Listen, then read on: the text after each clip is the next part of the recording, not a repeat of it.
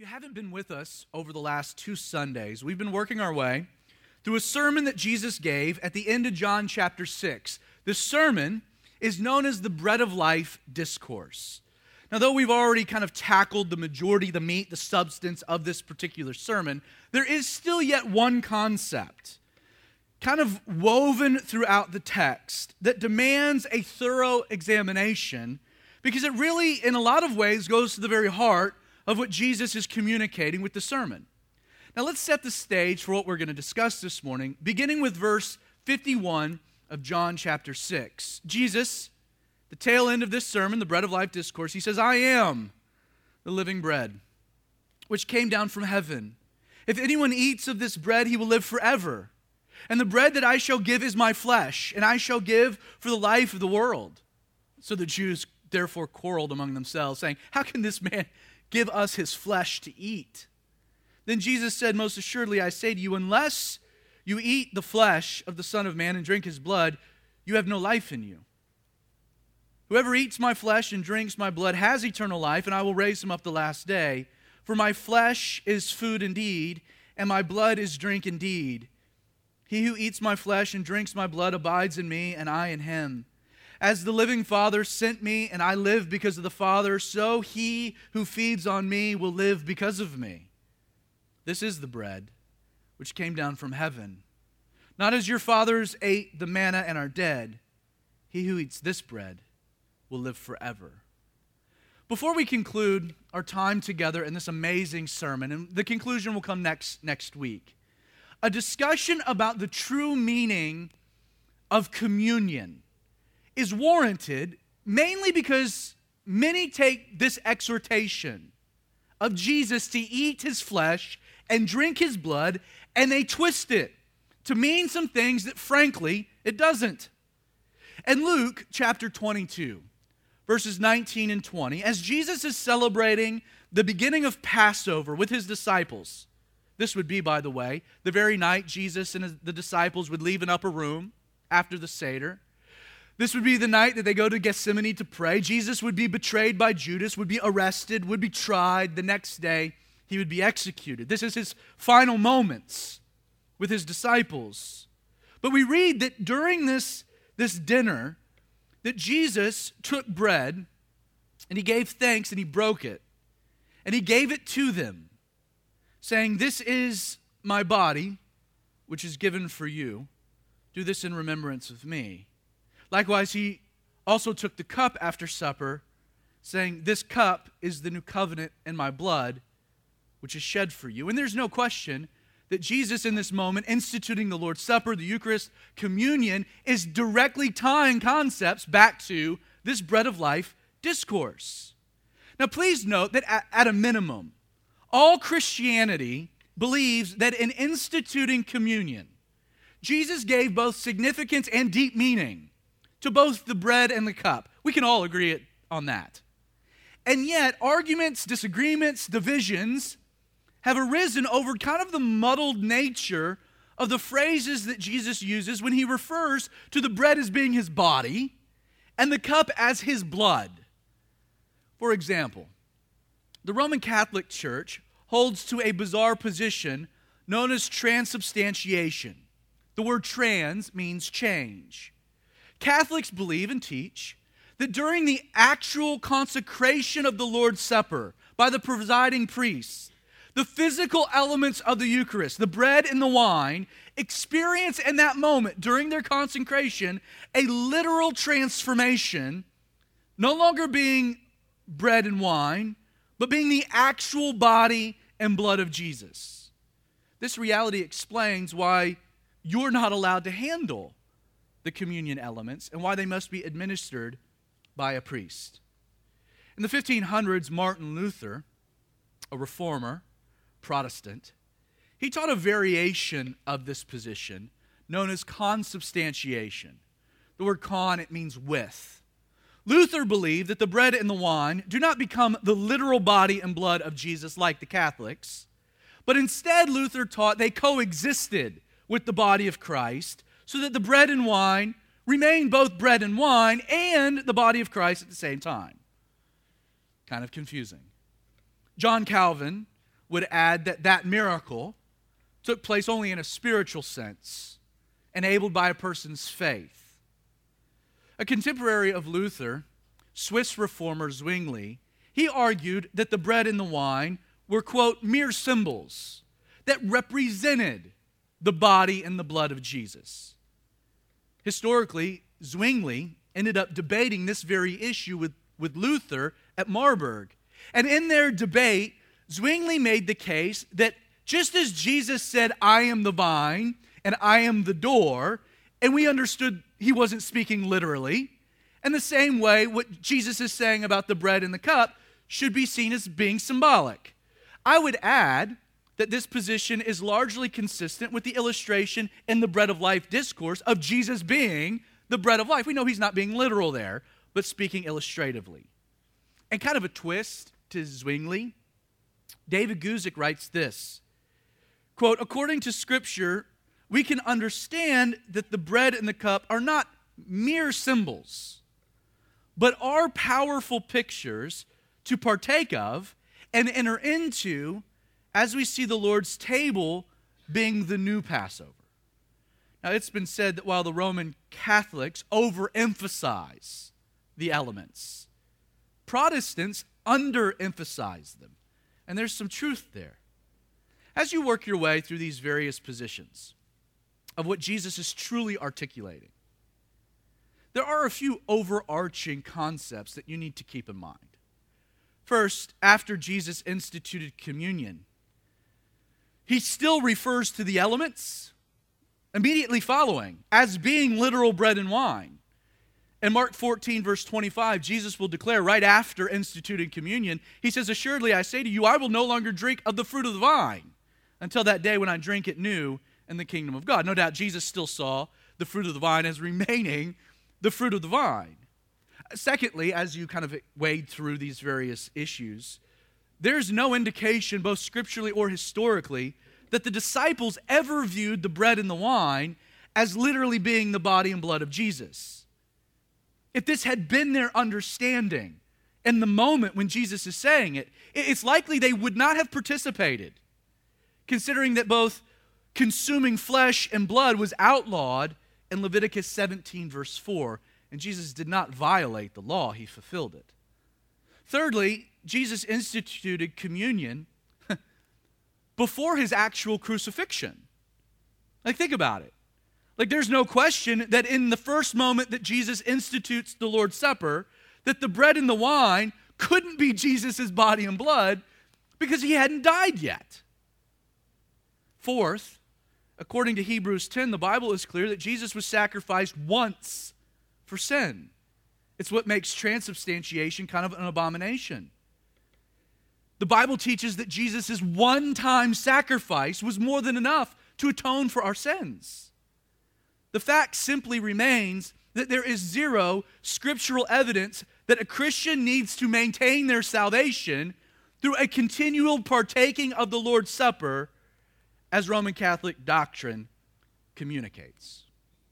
Finally, and it's this point that we'll spend the rest of our time together discussing, but in context of the illustrative nature of the bread of life discourse, and in light of the fact that Jesus reiterates these very statements about the bread and the blood during the Passover Seder, specifically the Passover Seder, it's clear that Jesus was seeking to redefine accepted and important symbols and was not speaking literally. Transubstantiation, consubstantiation can't be an accurate interpretation. Last Sunday, we spoke at length as to what Jesus meant when he discussed eating his body and drinking his blood. And just to quickly recap, in no way was Jesus saying that you had to eat his actual body or drink his actual blood to be saved. Instead, Jesus, throughout the sermon, declares kind of over and over and over again that for a person to experience this incredible work of everlasting life that the Son of Man gives, all that person had to do was come to Jesus and believe in him. Friend, the only act required of you for salvation is faith. Faith in the larger work of Jesus accomplished on the cross of Calvary.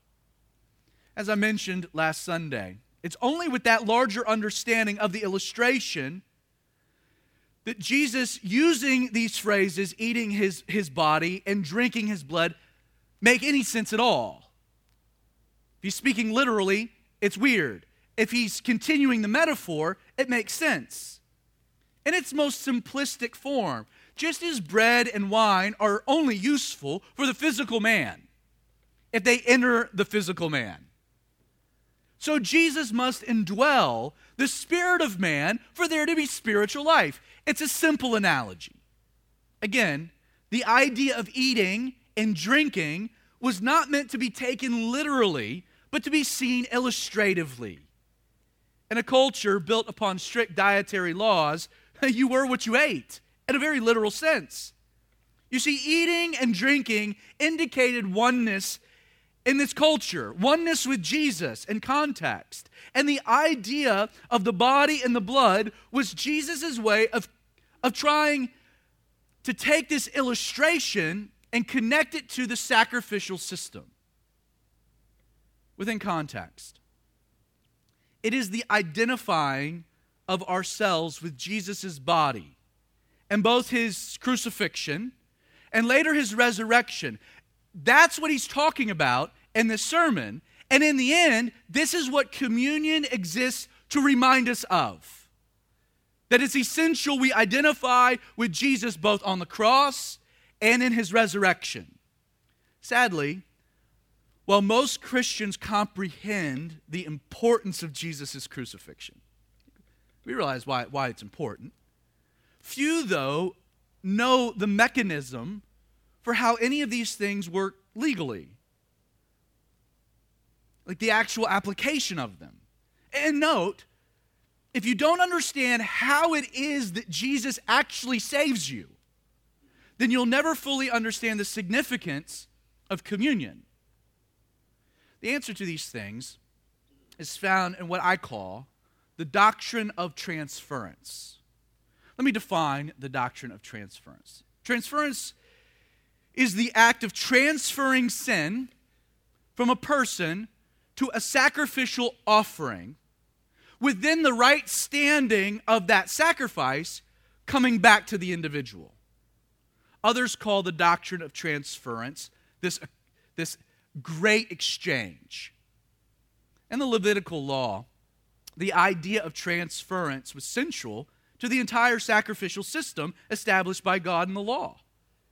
In a general sense, aside from identification, the act of you laying your hands upon an innocent sacrifice, it was all about you transferring your sin to the sacrifice.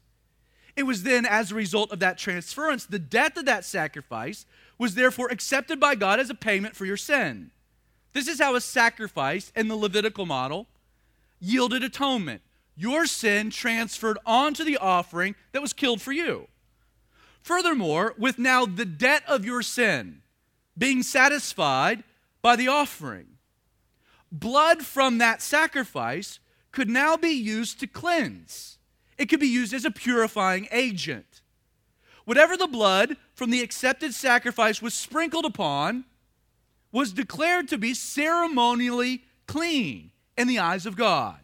And note, I'm not going to bore you with it, but you go back through the Old Testament, there is example after example after example of this very process being used in the priestly work around the temple. Sacrifice, transference accepted by God, the blood's now a purifying agent, and it was sprinkled on all kinds of things to purify it. And yet, here's the problem. The problem with the Levitical model of transference was twofold.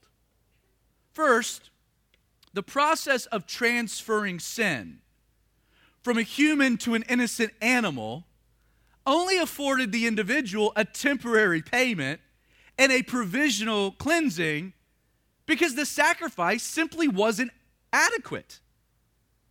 As the author of Hebrews 10 verse 4 correctly observes, it's impossible that the blood of bulls and goats could take away sin. Atonement in the Levitical perspective was at best seen as a covering for sin. Covering, temporary, provisional, and not a complete cleansing. It wasn't permanent, it was temporary. You see, the frustrating reality when it came to transference is that the only way a person could permanently satisfy the debt of sin, in order to bring about a complete cleansing, would be for human sin to be transferred not to an animal, right? But just logically speaking, what kind of sacrifice would be warranted? Well, what you would need would be a sinless human sacrifice. But this obviously leads to a significant problem, doesn't it? Even if such a sacrifice existed, the very act of transference would be a crime. You see, a sinful man laying his hands upon a sinless man would have been seen as both unlawful and unjust. To this point, the only legal way that transference could occur between a human sinner and a human sacrifice would be for two things to happen. A, the sinless sacrifice would have to willingly decide to take sin upon himself. And two, the sacrifice would also have to act as a de facto high priest and then offer himself to die for that sin.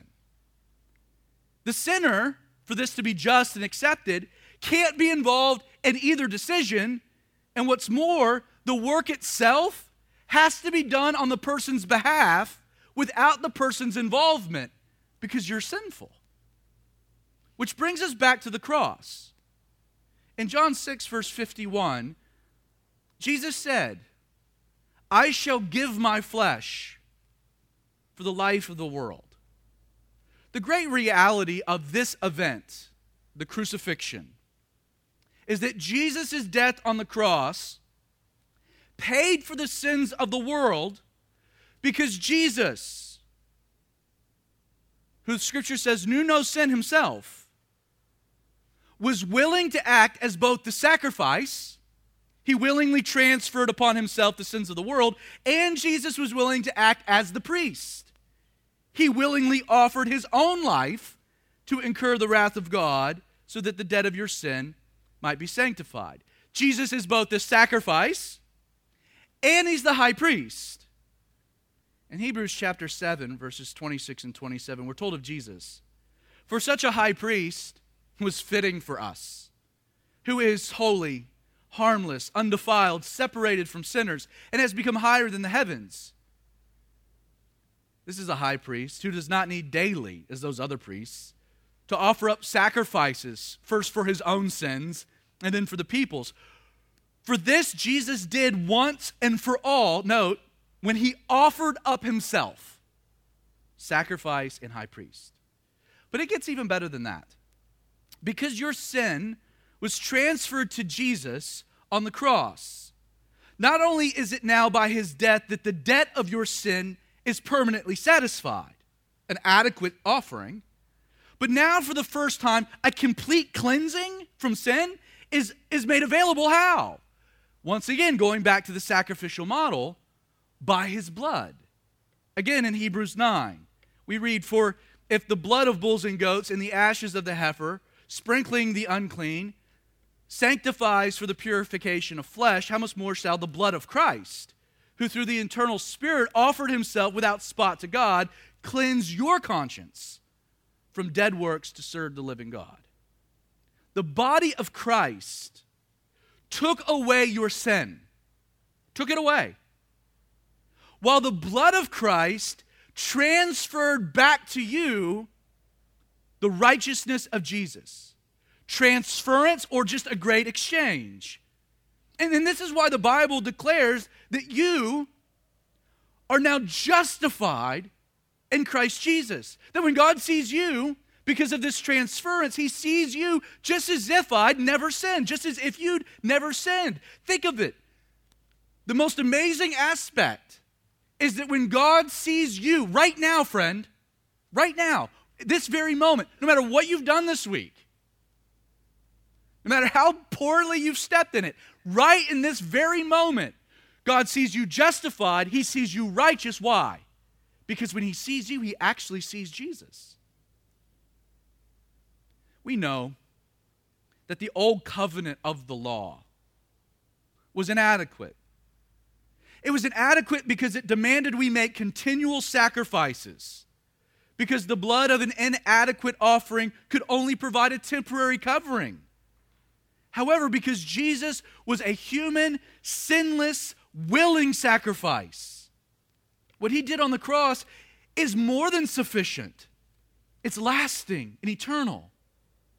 The new covenant, in contrast to the old covenant, no longer requires you to make any sacrifices at all.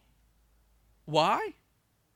Because Jesus' blood permanently cleanses you of all unrighteousness, past, present, and future. Now, this is such an important concept that I want to give you just very quickly a few scriptures just to back it up. This is a continual idea throughout all of the New Testament. Hebrews 10, we've been in Hebrews a bit. But verses 10 through 14, we read, "For we have been sanctified through the offering of the body of Jesus Christ, once for all.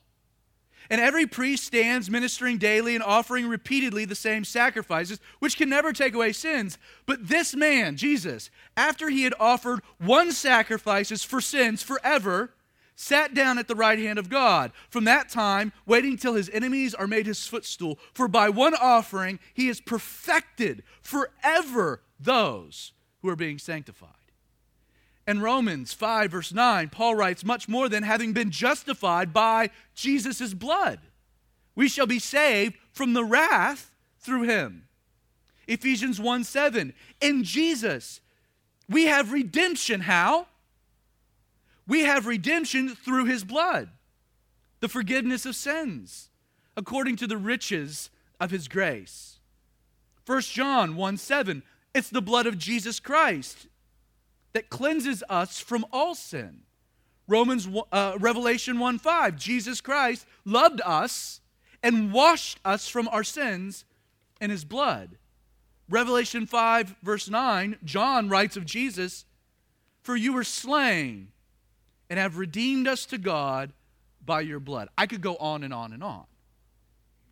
Do you see why Jesus' work on the cross was so revolutionary? It's radical. It's contrary to every other world religion that gives you things to do to show your merit before God. When Christianity says there's nothing you could do, so God became a man, and it's by his work that you're saved. The cross is revolutionary. But do you also see why this oneness Jesus discusses in the Bread of Life discourse is so essential to your salvation? This becoming one. Don't forget the goal of transference in both the Levitical law and the New Covenant. The goal of them were the same: right standing with God, brought about by the atonement and cleansing of the blood of a sacrifice. However, the way that transference works in each instance is radically different. In the Levitical law, transference required of the guilty to make continual sacrifices to atone for sin in order to be right with God. All a man had in the old covenant were his ineffective sacrifices. However, in the new covenant, transference requires nothing at all of the guilty, because a sacrifice was made by Jesus to atone for your sin, making you, declaring you permanently right with God. Think of it this way. In the new covenant, all a man needs is Jesus, because he's proven to be an able sacrifice and won the law. Transference was all about you, the condemned, laying your hands upon a sacrifice to achieve a right standing before God. But in the other, the new covenant, transference was all about a sacrifice laying down his life in order to make you right with God. And one, the law, you looked upon your sacrifice to earn the forgiveness of God. But in the other, the new covenant, your faith looks upon the sacrifice who gives you the forgiveness of God. This is why the old covenant was an agreement with God based in works, while the new covenant is an agreement with God founded upon God's great goodness, his love. We call it grace. Because of the insufficiency of the Levitical sacrifice and the effectiveness of Jesus' work on the cross, the satisfying of your debt, atonement, and the cleansing of your sin, justification and sanctification, cannot be earned through the sacrifices you make to God. Instead, these things are given by the sacrifice God made for you. Jesus says in verse 53 of John 6, "Most assuredly I say to you, unless you eat the flesh of the Son of Man and drink his blood, you have no life in you." This transference is what he's talking about. Paul, as a matter of fact, builds on this concept, writing in 2 Corinthians 5, verse 21, "For God made Jesus, who knew no sin, to be sin for us, that we might become the righteousness of God in him." He took our sin because we couldn't give it, but he took it, and then he died for it. So back to communion and how all these things tie together. When Jesus institutes the Lord's Supper, he does something fascinating. Jesus specifically ties himself and the crucifixion with two elements that had been part of the Passover Seder for 1,500 years. And he does this in order to illustrate that the work he accomplishes on the cross is important and why it's essential we identify, become one with these things. In 1 Corinthians 11, verses 23 and 25, we're told that Jesus took bread, and when he had given thanks, he broke it and said, "Take, eat. This is my body, which is broken for you." And then he adds, "Do this in remembrance of me." Now, while the Seder dinner, and this word Seder, the word Seder just means order. It means program. It's the order of a dinner. A dinner that, by the way, had 15 different parts, which were all symbolic. And yet, bread played a significant role in 3 of them. So keep in mind, when Jesus says, "Take, eat, here's the bread," and when he mentions the cup, he's referring to 2 elements in the Passover Seder that he's now redefining. Now, bread played a significant role in 3 of the 15. First, bread was included in the 5th step of the Seder meal, known as the Yahatz. It means the breaking of the matzah. Early in the dinner, 3 pieces of stacked matzah bread. And matzah is just the unleavened flat bread. There's no yeast, it doesn't rise. It illustrates sinlessness. But 3 pieces of stacked matzah are presented to the father of the home, the host of the Seder. And, significantly, the middle piece of the 3, which was known as the afikomen, was removed from the other 2 and broken by the father. It was then wrapped carefully in linen and hidden away in the house for later in the meal. Now, the next time that bread comes into play was directly before the main course, when the 8th step, known as the mahatzi matzah, or the eating of the matzah, occurred. At this point in the Seder, these 2 remaining pieces of unbroken matzah bread, they're passed around the table. And they're dipped into the same dish and consumed by all that are there. Please keep in mind, at this final Passover Seder, it's at this point in the meal, according to Mark's gospel, that Jesus identifies Judas. He gets up and he leaves the table.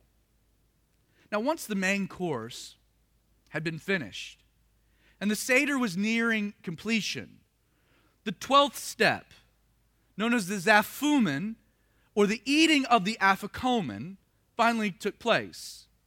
At this point in the dinner, the father would ask for this hidden afikomen to be retrieved and presented.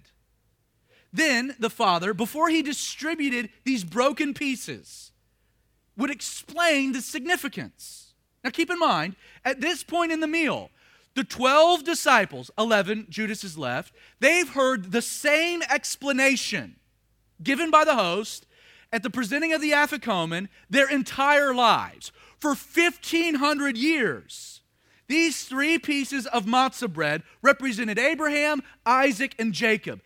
And this middle piece, the afikomen, had signified Isaac. The father would describe how Isaac willingly surrendered himself to be sacrificed in obedience to the will of his father Abraham. Literally, before the consuming of the afikomen, the father would declare concerning this piece of matzah, he would say, quote, "This is the bread of affliction, which our fathers ate in the land of Egypt. Let everyone who hungers come and eat. Let everyone who is needy come and eat the Passover meal." And yet, when Jesus and his disciples, this final night in the upper room, when they reached this moment in the Seder, instead of making this traditional statement that the men had heard forever and that had been stated for 1,500 years, we're told that Jesus flips it on its head. He says, he takes the bread, he breaks it, he gives thanks. He says, "This is my body." This has nothing to do with Isaac. This has nothing to do with the patriarch. This is my body, the afikomen, broken for you. Do this in remembrance of me. As I play the scene out, I see Jesus breaking the afikomen and this point, passing it around in little wafer sizes. And they would all partake together. Now understand, Jesus is crystal clear that the afikomen, this middle piece of unleavened bread, it no longer represented Isaac. Jesus is clear, it now represents what? His body broken for you. You see, on the cross, the Son, Jesus, the middle person of the Trinity, willingly offered his body to bring about a sacrifice, to atone for your sin. This was a work that Jesus didn't need to do for himself, as he was sinless, but was instead a work Jesus did, it says it in the text, for you. You couldn't do it. He did it for you. Instead of incurring the wrath of God on the account of a debt of sin I could never pay on my own, Jesus willingly took my sin and offered himself in my place and yours. This is why every time you come to the table and you take that little piece of unleavened bread, the afikomen, you've been commanded to remember what? To remember the sacrifice that Jesus made on the cross on your behalf, and more than just remember it, identify with it. This is why Jesus says, eat it, consume it, may it become part of you. The very act of eating the bread illustrated both a oneness and a communion with Jesus' sacrifice. And while you do this, you're to remember that Jesus willingly chose to bear your sin, that he willingly took your place, that he willingly offered himself as a sacrifice so that you might be spared a judgment you deserved. The bread serves to remind you that it was Jesus who was whole and broken so that we who are broken might be made whole. But that's not all. Then we're told Jesus took the cup after supper, saying, "This cup is the new covenant in my blood. This do as often as you drink it in remembrance of me." Now, throughout the Passover Seder, there were 4 cups of wine, drunk specifically to remember each of the 4 promises that God had given to Moses to give to the people of Israel in Exodus chapter 6, verses 6 and 7. I'll just read you the section. God declared, "Say to the children of Israel, I am the Lord. I will bring you out from under the burdens of the Egyptians. I will rescue you from their bondage. I will redeem you with an outstretched arm and with great judgments. I will take you as my people, and I will be your God." First, in order, you had the cup, it was known as the cup of sanctification, directly tied to this, "I will bring you out from under the burdens." This would then be followed by a second cup known as the cup of deliverance. "I will rescue you from your bondage. Third, there would be the cup of redemption. I will redeem you with an outstretched arm. And then finally, the Seder would conclude with the cup of restoration. I will take you as my own people. While all four cups have deep significance in their own right, there's an order, right? You see, following the eating of the afikomen, you had this third cup of wine, known as the Barak. It was the cup of redemption. It would be presented.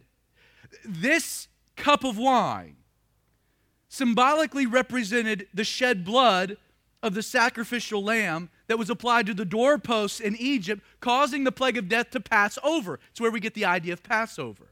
The cup of redemption follows the eating of the afikomen, which is fascinating, right? Because when Jesus took a cup, it wasn't just any cup. It was specifically the cup of redemption that Jesus decides to redefine. Notice the emphasis of Jesus' words. Focus specifically on the cup and not its contents. He says, this cup is the new covenant in my blood. Whereas the bread had always been symbolic of his body, the actual wine contained in the cup of redemption represented the blood of an insufficient offering. When Jesus says this cup of redemption that had always been filled with something inadequate, is a new covenant in my blood, Jesus is saying that the cup, it's always represented redemption, but now it would be filled with something sufficient. The cup would remain the same, but Jesus would replace its contents. In this moment, with his disciples, Jesus is telling them here that redemption would no longer rely on an old covenant filled with the blood of an inadequate sacrifice. Now and forever redemption, it would rely on a new covenant sealed by the blood of a sufficient sacrifice. He says, my blood. This is why every time you come to the table and take up the cup of redemption, you're to remember the results of the sacrifice Jesus made for you on the cross are much more glorious than just atonement. It was through his sacrifice that you are now given a permanent righteousness, rightness with God, an exchange. Atonement, the taking of the sin. The blood, the giving of righteousness. Yes, Jesus' body was broken as the sacrifice to satisfy a debt you could never pay. But it's now by his blood that you are cleansed once and for all from sin, being made permanently right with God. It's why we sing. What can wash away my sin? It's a question posed by the hymnist, right? But then he answers, nothing but the blood of Jesus. Oh, precious is the flow that does what? That makes me white as snow. I'm saved from a debt I could never pay, but then I'm cleansed. For your sin may have been transferred to Jesus on the cross, but most incredibly, it was in the spilling of his blood that now transfers back to you Jesus' righteousness. Finally, I'm struck by the reality that in regards to both the bread and the cup, Jesus commands us to what? He says, do this in remembrance of me. Clearly, this phrase, do this, was not a suggestive term, was it? It's strong. It's directive. There's an importance to doing this, to remember. Understand, we're to partake of the bread and the wine, not because the elements become literally the body and blood of Christ and are therefore necessary for salvation. Heaven forbid. But we're to come and partake of the bread and the wine because of the overarching imagery and the profound implications these things represent. In line with the doctrinal reasoning of Zwingli and the healthy reminder of David Guzik that the elements are more than just mere symbols. We should see the act of taking the elements as being more than just an intellectual exercise whereby we remember the work of Jesus on the cross. No. The act of coming to the table should be a moment we commune. We commune with and become one with the resurrected Jesus. Please understand, communion is not just symbolic. This is why Paul presents a warning to those who come, to unbelievers who partake. In 1 Corinthians 11, verses 27 through 29, he says, "Whoever eats this bread and drinks this cup of the Lord in an unworthy manner will be guilty of the body and the blood of the Lord. But let a man examine himself. So let him eat of the bread and drink of the cup. For he who eats and drinks in an unworthy manner eats and drinks judgment to himself, not discerning the Lord's body." Honestly, I guess the truth is that this very word partake, it's probably limiting in and of itself. You see, by eating the bread and drinking the cup, we call it communion, which implies what? Not just partaking, but communing. It's communion. It describes an interaction. With whom? Do this in remembrance of me.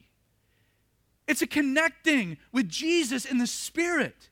And it's a mystery, friend. I don't know how it all works. I don't. But when you come to the table, it should be a reminder of transference, a reminder of a great exchange given to me by Jesus. It should be oneness. In many ways, that taste. It's not an accident that Jesus took the Afikomen and the cup of redemption. And it's not an accident that the Afikomen was unleavened bread, which represented sinlessness. You see, that bread, it's not the most tasty bread in the world, is it? You come to communion and you take the wafer, it's dry. In some regards, it's a little bitter. The Afikomen's not quite enjoyable, and I think that's important because it reminds me as I eat it of a bitterness. That Jesus had to die for my sins. That should be a bitter pill. It should be sobering. And yet how amazing it is that the experience of eating this bitter bread is immediately followed up with what? The taste of fine wine. While the reality of what redemption required of Jesus, yes, it's difficult to swallow. Friend, the results of his sacrifice in my life, man, they're sweet and satisfying and glorious. I wish Jesus didn't have to die to do it, but he did, and he did it willingly. And then I get this incredible blessing of grace back.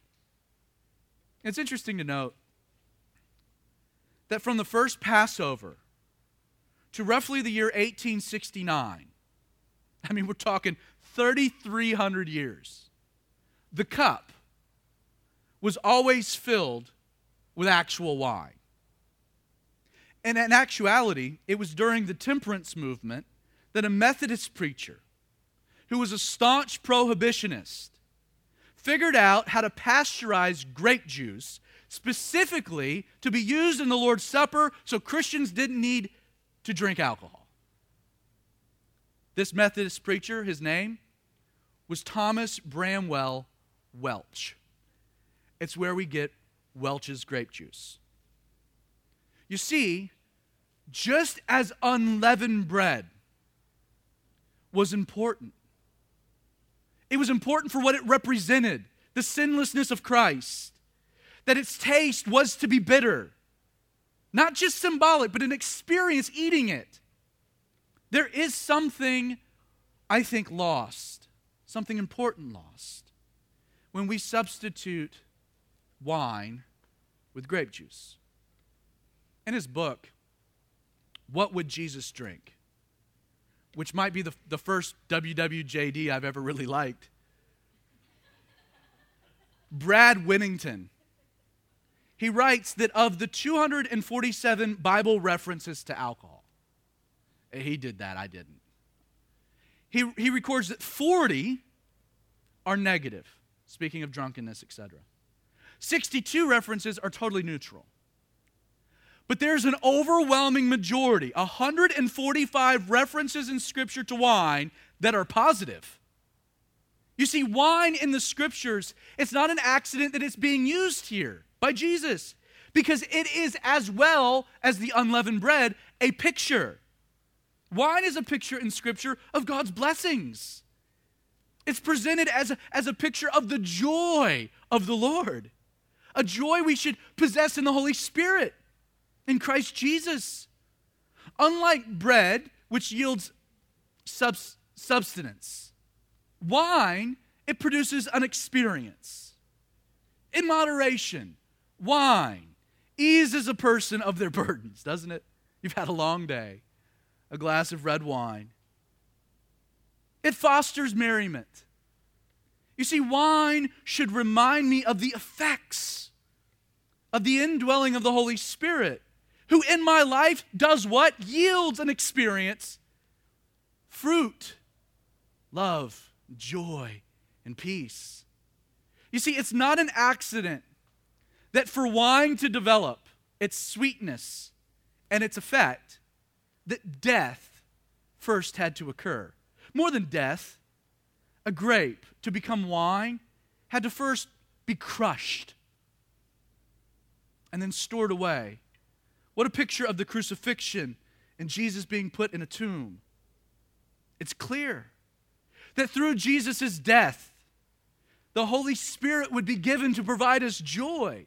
You see, we're to drink of the cup to be reminded of the experience of new life we've been given in Christ Jesus after we've tasted the bitterness of what it required. In the end, it's critical you never forget that you come to the table, that when you come to the table, the essence of your salvation and the incredible favor and life you've been given by God was not found and a Levitical model that demanded you offer more and more sacrifices. Communion tells me what? That my entire relationship with God is based in a new covenant, built on nothing more than the sacrifice Jesus made on my behalf and me identifying with it. We come to the table not only to remember these truths, we come to the table to commune with Jesus and the Spirit. It's holy. It's reverent. It's not just symbolism. There's a connectedness. Communion. It's a tangible experience. It's personal, isn't it?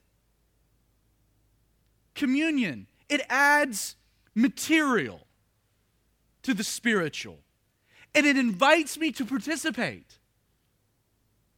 Communion is essential in our lives as Christians because it always serves to bring us back to the cross. Not just reminding us of what Jesus did, but reminding us that all we're asked to do is partake, to commune, to relate. It's not religion, it's relationship. It's identifying with Jesus, a work He did for me. Communion is about grace. I don't do anything. I just enjoy something. Communion. It emphasizes the extent of my involvement. I come, as Jesus said, come. And then I receive something. And then I identify with it. And then I eat it, and I drink it, and I become one with Jesus in an act of faith. Charles Spurgeon said, I think the moments we are nearest to heaven are those we spend at the Lord's table. I completely agree. It's why we have communion available every Sunday. As the hymnist wrote, and we sing, my hope, and I hope yours, is built on nothing less than Jesus' blood and righteousness. I dare not trust the sweetest frame, but wholly lean on Jesus' name. And so, Father, Lord, we want to let these truths